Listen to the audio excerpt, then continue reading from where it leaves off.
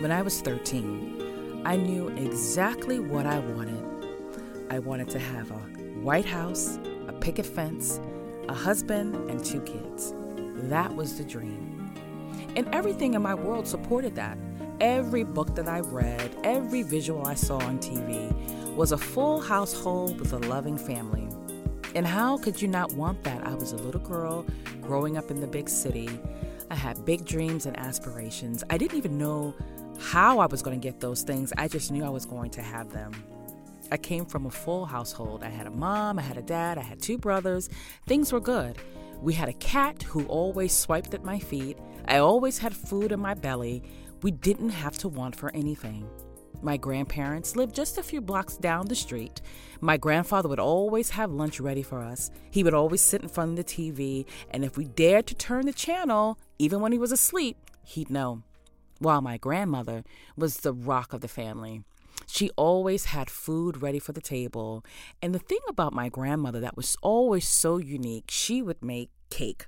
Always had cake on the stove. But she never measured any of the ingredients. She just knew what to do. A pinch of this, of that, and it was always perfect. She called it Zample cake. Zample cake with a Z. That was my family. That is what I knew.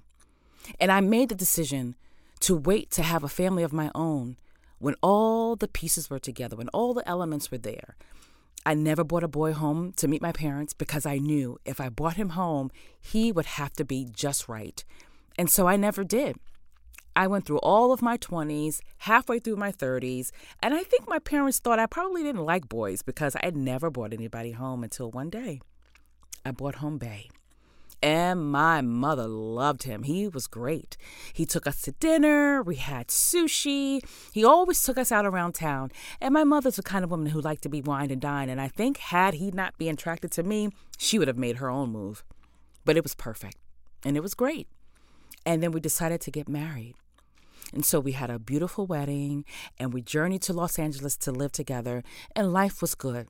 We focused on our career. We had a lot of things we wanted to do together. We did some traveling. We created stories and wrote scripts. And then we decided to have a baby.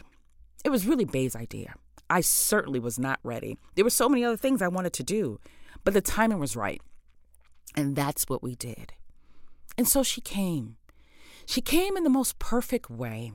I did not want to have her at 30 weeks, but she came anyway. There was a divine plan. She stayed in the NICU for 2 months, and we nursed her and fed her and loved on her. It was hard.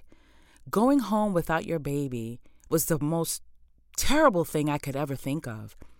But I knew that it would be okay, and Bay was certainly confident that his daughter was just fine. And she grew. She grew and grew in an incubator. We fed her through a tube. She began to breathe on her own. And we celebrated Bay's first Father's Day at UCLA. He was a great dad. He doted on her, loved on her. My time was over. As soon as his daughter came, he had no time for me. Everything was about the baby. And he took special pride in naming her.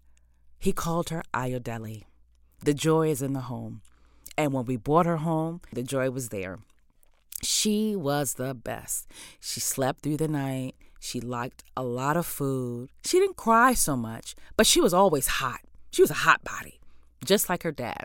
So most times she just slept in her diaper and a little bit of a sheet. He always loved to swaddle her and have her in the bed next to him. Things were good. What came after that, no one could have ever planned. Bay had been tired. He had been working a lot. We had a new baby. So, of course, I thought things were normal. We just had to figure out how to adjust to this new life we had. And then one day he decided to go to the gym. I stayed home with the baby, certainly ready for him to come back when he was done, but he never came back.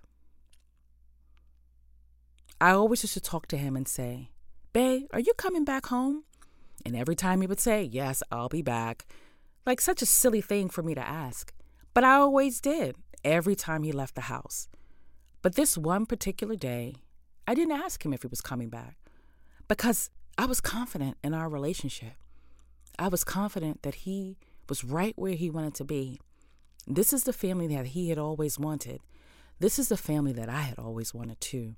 This was a family that I had always dreamed of when I was 13. I finally had gotten there. I don't know how I did, but I did. But that day, he never came back. On January 30th, my husband suddenly died. Our baby was 8 months old. I was a new mom, and life was never going to be the same again. This was not the journey that I had planned. This was not the family I thought I was going to have. This was not the reality I had planned for. Life hit hard. Suddenly, I was alone. I had a baby who needed to eat, who was growing. I had all of our things in an apartment in Los Angeles. Our family was 3,000 miles away, and he had died. No one had told me. When he never came home that day, I got concerned. I was looking for him.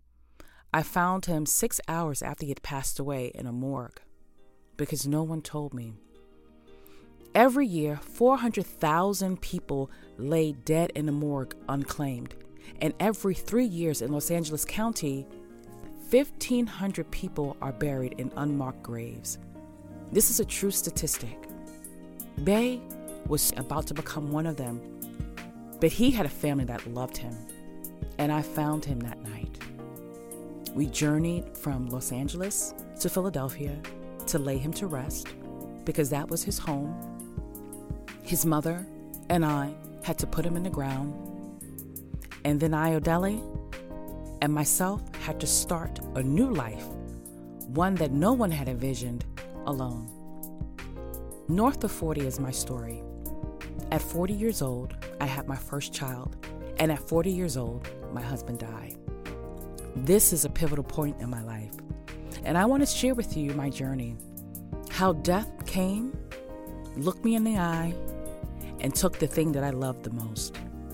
But death didn't win because I'm still here, me and my daughter, and this is our journey.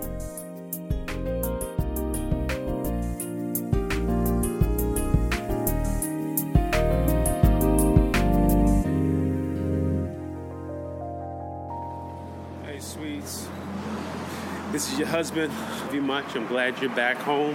I'm glad you're feeling well, and we're on our way. But I love you. Talk to you soon. Oda.